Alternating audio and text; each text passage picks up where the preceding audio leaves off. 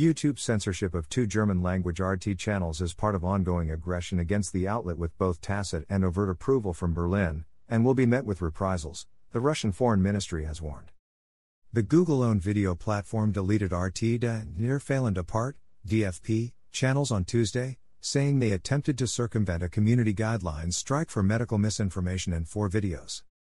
Describing the move as an act of unprecedented information aggression and obvious manifestation of censorship and suppression of freedom of expression, the Foreign Ministry in Moscow said YouTube acted with obvious connivance, if not at the insistence, of German authorities. While hoping that Tuesday's action isn't a media version of Barbarossa, the code name given to the Nazi Germany's 1941 invasion of the Soviet Union, Moscow said that it was particularly cynical, considering September 28 is the UN-designated International Day for Universal Access to Information. The ministry pointed out that Germany has subjected the Russian broadcaster to many years of harassment, including blocking bank accounts, defamation and more, and said the purpose of the aggressive act was to silence the sources of information that do not fit the media landscape the German officialdom is comfortable with. RT editor-in-chief Margarita Simonyan described YouTube's censorship as a media war against Russia, and said Moscow ought to sanction German outlets as well as the Google-owned platform.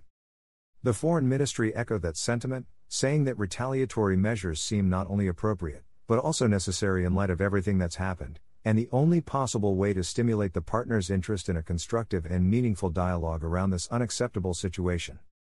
While RT's appeal with YouTube is being considered, the ministry said, the Russian government is working to formulate retaliatory measures against the company, as well as German media outlets. RT was among the top 5 German-language channels in YouTube's news and politics category, based on Tubular Labs data for August, with over 600,000 subscribers and almost 547 million total views.